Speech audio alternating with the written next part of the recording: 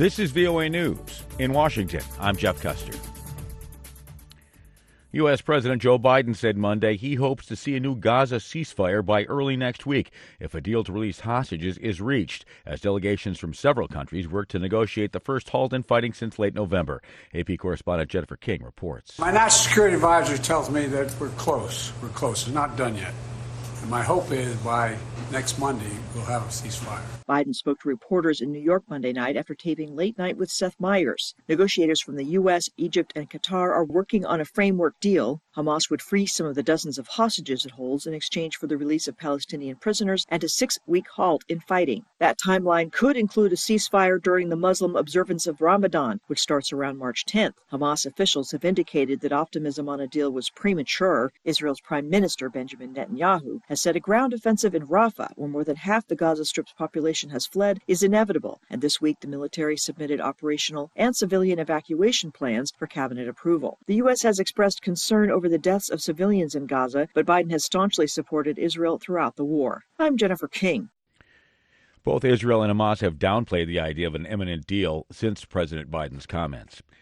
The UN Humanitarian Office said Tuesday the Israeli military had stalled a medical evacuation convoy in the Gaza city of Khan Yunis Sunday, detaining at least one paramedic and forcing others to remove their clothes. At a news conference in Geneva, Humanitarian Office spokesman Jens Lerke said the incident occurred during the evacuation of 24 patients from the Al Amal hospital. Like I said, 3 paramedics were detained. One was later released. He appealed for the release of 2 others and all other detained health personnel. Despite prior coordination for all staff members and vehicles with the Israeli side, the Israeli forces blocked the WHO-led convoy for many hours the moment it left the hospital. This is VOA News. French President Emmanuel Macron Monday raised the possibility of sending troops to Ukraine to help in its fight against Russia. Germany and Poland quickly responded, saying they're not sending troops to Ukraine, as the Kremlin issued a warning about such an action. NATO Secretary General Jens Stoltenberg was asked where he stood on the issue of sending troops to Ukraine, as VOA's Tommy McNeil reports. Asked by the AP about the possibility that Western troops might be sent, Stoltenberg said there are no plans for NATO combat troops on the ground in Ukraine. Slovakia's Prime Minister Robert Fico said Monday that some countries are weighing whether to strike bilateral deals with Ukraine to send troops to help it fend off the Russian invasion. He provided no details, but said that his government is not planning to send soldiers. The Czech Republic has ruled out sending any. Tommy McNeil, VOA News. The Kremlin warned Tuesday that any NATO member nation which sends troops to Ukraine risks a dramatic escalation in the war. South Africa's government said Tuesday, despite efforts in improving protection, rhino poaching was up in 2023.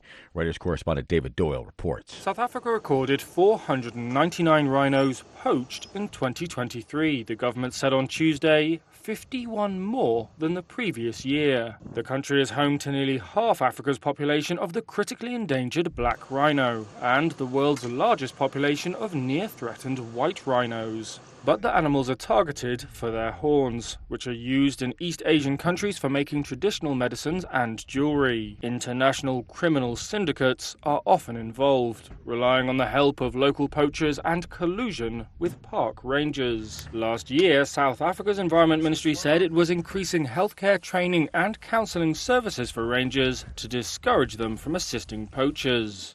That's Reuters correspondent David Doyle reporting.